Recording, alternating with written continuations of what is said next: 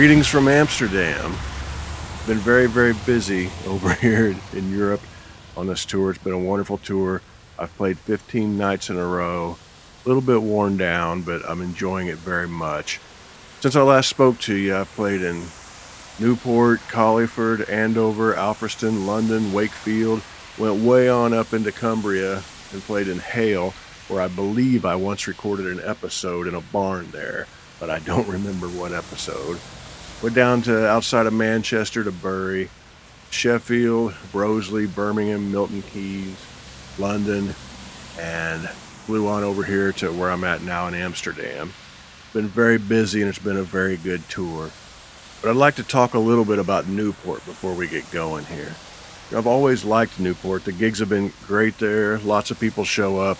It's a working class, gritty town, which I like. But there's been so much great history that's taken place there. A lot of great music history. I always like thinking about that stuff when I'm there. I walked across this bridge there, and in 1913, Harry Houdini jumped off this bridge. He had chains and shackles all over himself, and he's doing an escape. And the police had forbidden him to do it, so he had to somehow elude the police as thousands of people cheered him on. He jumped off the bridge and went underwater, and then a couple minutes later rose up somewhere downstream with the chains off of him and was promptly arrested. There's also a hotel that I've always stayed at, and before they built the hotel, there was a theater standing in that spot. And I didn't know this until this particular trip, but there was a Smiths gig that turned into a riot. And I guess Morrissey got sick and left, and the fans were not happy, so they started rioting. And my friend Grant Showbiz walked up on stage, who was the sound man and producer for the Smiths. He walked up on stage to try to calm people down, and somebody hit him in the head with a bottle. I never knew this story, and I know Grant pretty well. We've spent a month in a van together when I was touring with Billy Bragg, and he told me a lot of great stories, and he's also been on this show back when, but he never told me that story. I guess the Smiths refused to ever play in Wales after that incident. Next time I see Grant, I'm going to ask him about that, and I think that would make a pretty good episode for this show, so hopefully somewhere down the road I can make that happen. But early the next morning after the gig, I got up real early and took a taxi outside of town to this graveyard. It was real rainy, but I took a walk around. This graveyard is where a very young Joe Strummer worked as a grave digger. I walked around and took a look at some of the graves that Joe dug. He was living there in Newport. He was playing in a band, I believe it was the Vultures, and hanging out with some art students and people like that. When he left Newport and moved back to London, that's when he formed The Clash. It was a beautiful old cemetery, and it was great to walk around and have a connection with Joe on a rainy morning in Newport.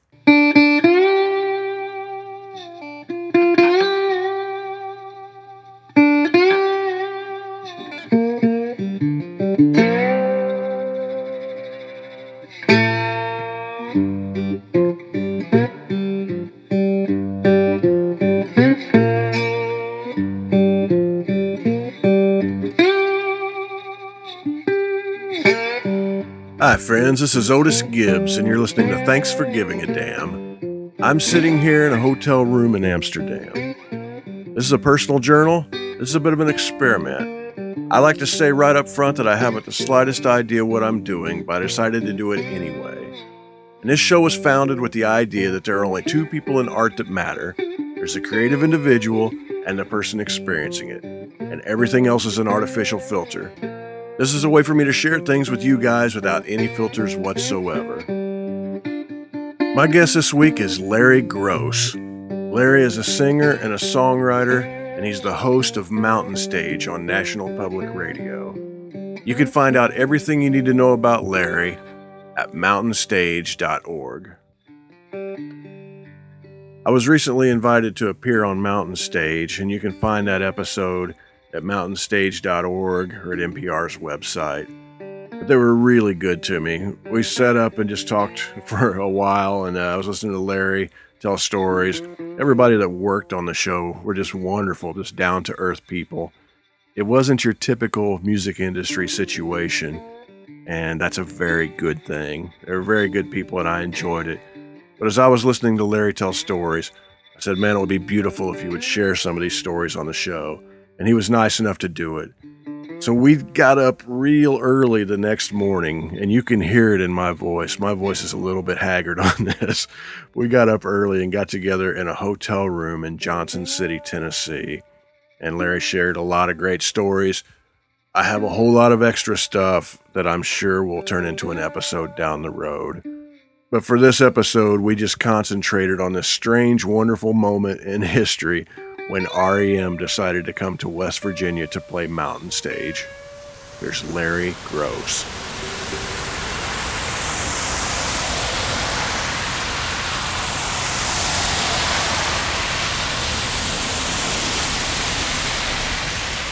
The way that came about was we had Kevin Kenny on the show of Driving and Crying.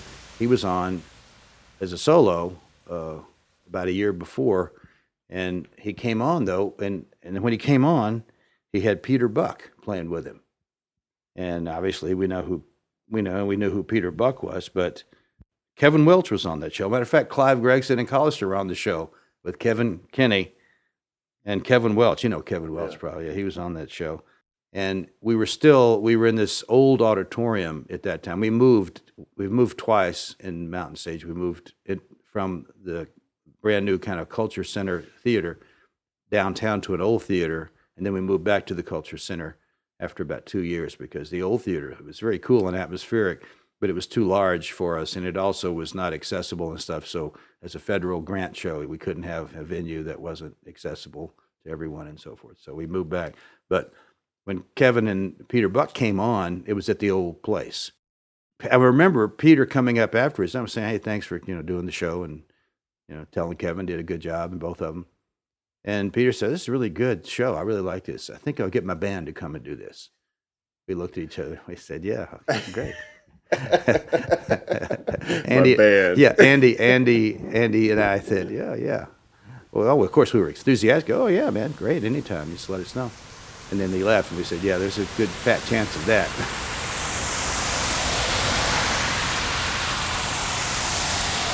Because if you don't remember, probably, I mean, you might, but some listeners, the REM was huge. It was like U2 or something. They were like huge, and they were grown at this time. I don't know if this was near their peak of popularity, because the next year they made Out of Time, and they didn't do a tour. They made the Out of Time record and had the huge hit Losing My Religion, but then they informed Warner Brothers that they weren't going to tour. Now you can imagine the record company, how happy they were to hear that, because they thought, I'm sure that was like, what are you talking about? I mean, that's how we sell records, one way. But in any case, it worked out for all of them, I guess, because that record sold huge. So then we got this call from Burtis Down, who was, I think so, or I didn't get the call because I don't stay in the office. Andy got the call. It was either from Jefferson or Burtis, who were their two managers at that time. I remember Andy stopped me. I was downstairs in the public broadcasting, West Virginia Public Broadcasting building, and I was going towards the studio where we edit. And he stopped me and he said, "Hey, would you like REM to be on the show?"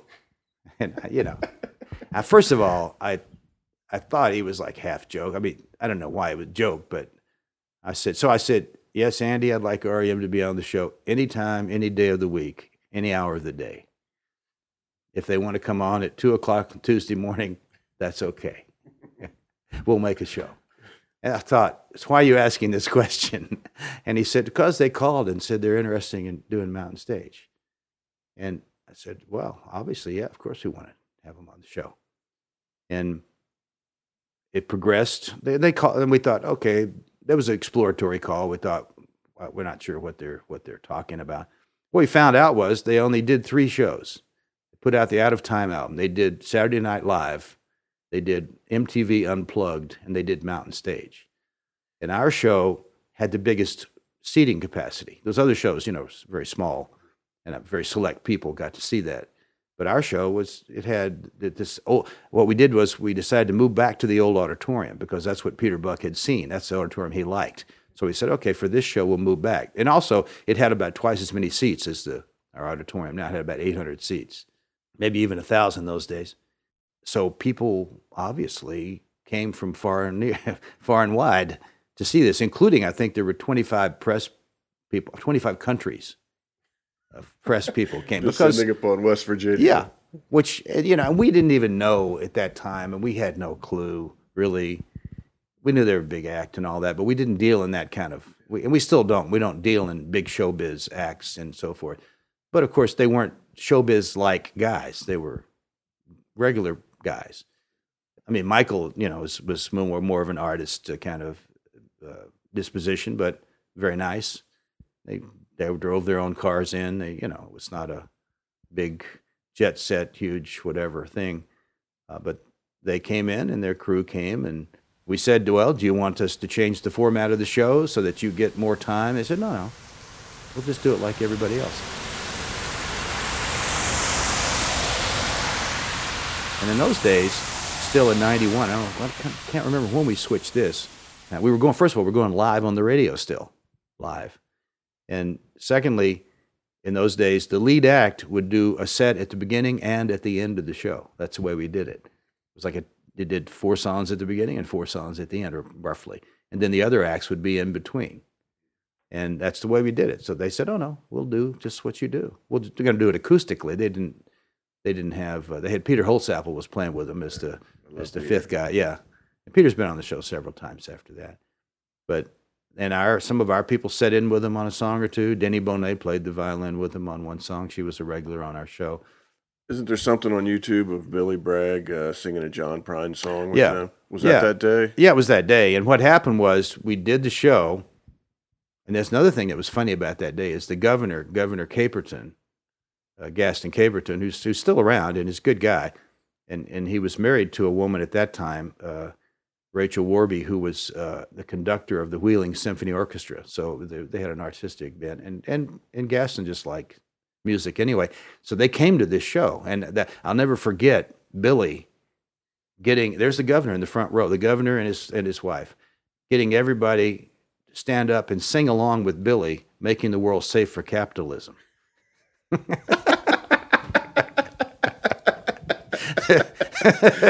I thought, man, the surreal quality here is getting bigger all the time. First of all, here's REM in West Virginia, and secondly, there's the governor singing "Make the World Safe for Capitalism." And Billy, he did "Tank Park Salute." Oh man, what a song! Oh, he killed. And well, he's a killer anyway. He's a great guy too, as you know, and he's come back on the show several times, and he's a genuine guy. I mean.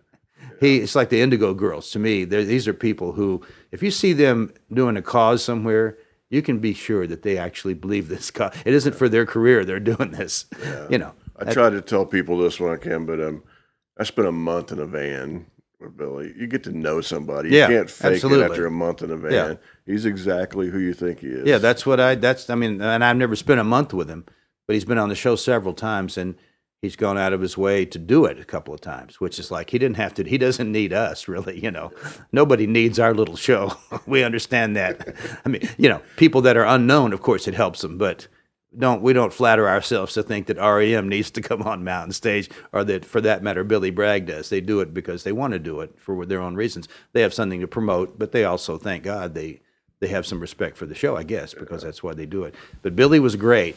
And Robin was so good. I don't know if you know Robin Hitchcock.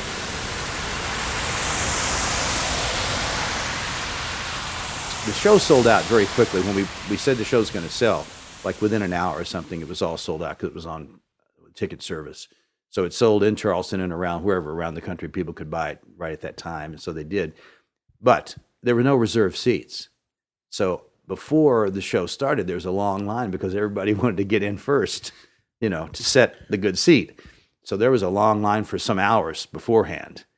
And Robin went out and busked for the line.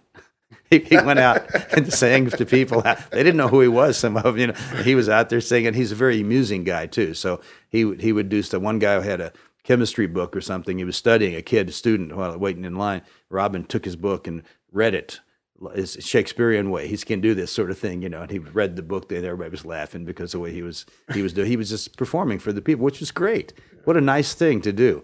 And the guy, by the way, REM and all those guys, they hung around like we had a minor league ball team at that time, and they went to the ball. A couple of them went out to the ballpark and went to the game, went to the bars, you know. And it was there was one woman who now is a judge in West Virginia. We did an interview recently with her because one of our interns did a documentary about that show because they released a 25-year record. I don't know if you know that, but they did a 25-year celebration of Out of Time, and they had 3 CDs on it. One was the original Out of Time, I guess remixed or enhanced or whatever, and then they had a bunch of outtakes that they put in there on another CD, and then they put the whole Mountain Stage show in there. And so because of that, and it was very nice, they coordinated that with us and everything, and because of that, we did a little documentary and interviewed some people who had been there 25 years ago. And one of them now is a federal judge, a woman, and she said she saw Mike Mills, the bass player. He's the one that went to he's a great guy too. He went to the minor league ball game. But she saw him in a bar because she knew that the Dashboard Saviors were playing there, and they were friends there from Athens too. So she figured that some REM guys would be at this bar because those guys were there. And she went and saw there was Mills sitting up there, and so she went up to him and said, "Hey, I know who you are," and blah blah blah. And he said, "Well, why don't you? I'll let you buy me a drink then." And so she said, "Hey, you're the rich guy. You should buy me a drink." That was the West Virginian right there, and he laughed, and bought her a drink. So that was great. But they hung out. They came to the show, and then after the 2 hours, and we had to do the show on time in 2 hours, which we did, but they wanted to play some more. So after we did the finale, which they chose the finale song, when they and I don't know who, I guess Stipe chose it. I'm guessing it was they chose Jimmy Dale Gilmore's "Have You Ever Seen Dallas" from DC. Which is great. So we all did that for the finale. Flatlanders. Yeah, Flatlanders song. It was great, but they knew that song. It was interesting to me what they knew. They knew a lot of they knew a lot of material of all kinds, which I shouldn't be surprised at. But because even though they started off kind of very alt, but they were steeped in R&B and everything. I mean, and Stipe had a wide ranging interest in music. I know because he sent me recommendations afterwards for several years. And he would just send back in these days, no email. He would send me like letters. I probably threw those away. Stupid. I probably should have kept those letters. Anyway, after the show, they said, "We want to play some more." Is that okay? We said, "Of course it's okay. Say play as long as you want." And so, thank goodness, Andy called to the station and said, "Look, preempt whatever program's coming up here. Let this go on radio." So I think it just went on radio in West Virginia because when we released it to the national show, we didn't have the extra. But during that extra 30, 40 minutes or whatever it was, he said, "Come on, Billy, up here." And just sang, I think, "Hello" in there. He sang with Billy Bragg, the Prine song. And we sang "Dark End of the Street," Dan Penn song. And I can't remember what else was there. But, some of it was rough. We didn't use it. We wouldn't use it nowadays, even on a special, because nobody really knew what we're doing. Some of it was great, of course, because it was just real. Let's do it like you would do in a bar. Come on up on stage. Come on, here, you sing with us on this one, And that was a great one of Billy and Stipe singing "Hello" in there. Was this bootlegged?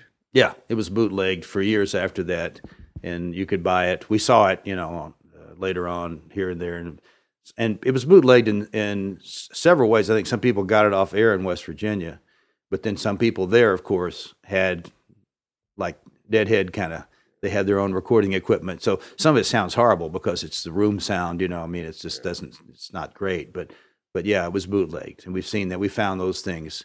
For a while, we collected those and see if we could get them ourselves, get copies, but we didn't want to pay for them. So we'd get them if we could. But that was that. And then, and afterwards, Michael sent me some suggestions, of which I put several on the show. And the most important one that he sent me was Vic Chestnut. Because he had produced on Texas Hotel Records. I don't know if it's Vic's first record or what record, but he produced early record. So he said, "You should listen to this guy." So I listened to this guy, And I said, wow, this guy's great. I knew nothing about Vic's story, you know. And so we got Vic on. That was the beginning of having Vic on the show. Had a lot of good conversation with Vic. He was interested in literature. He's a wonderful songwriter and funny, so funny. You know, he said once, before he did one of his songs, he said, it was, you know, he was a Southerner, deep. He said something you would never expect. He said, oh, Robert E. Lee, what a moron he was. You never hear that phrase. A lot of things about Robert E. Lee, but being a moron wasn't one.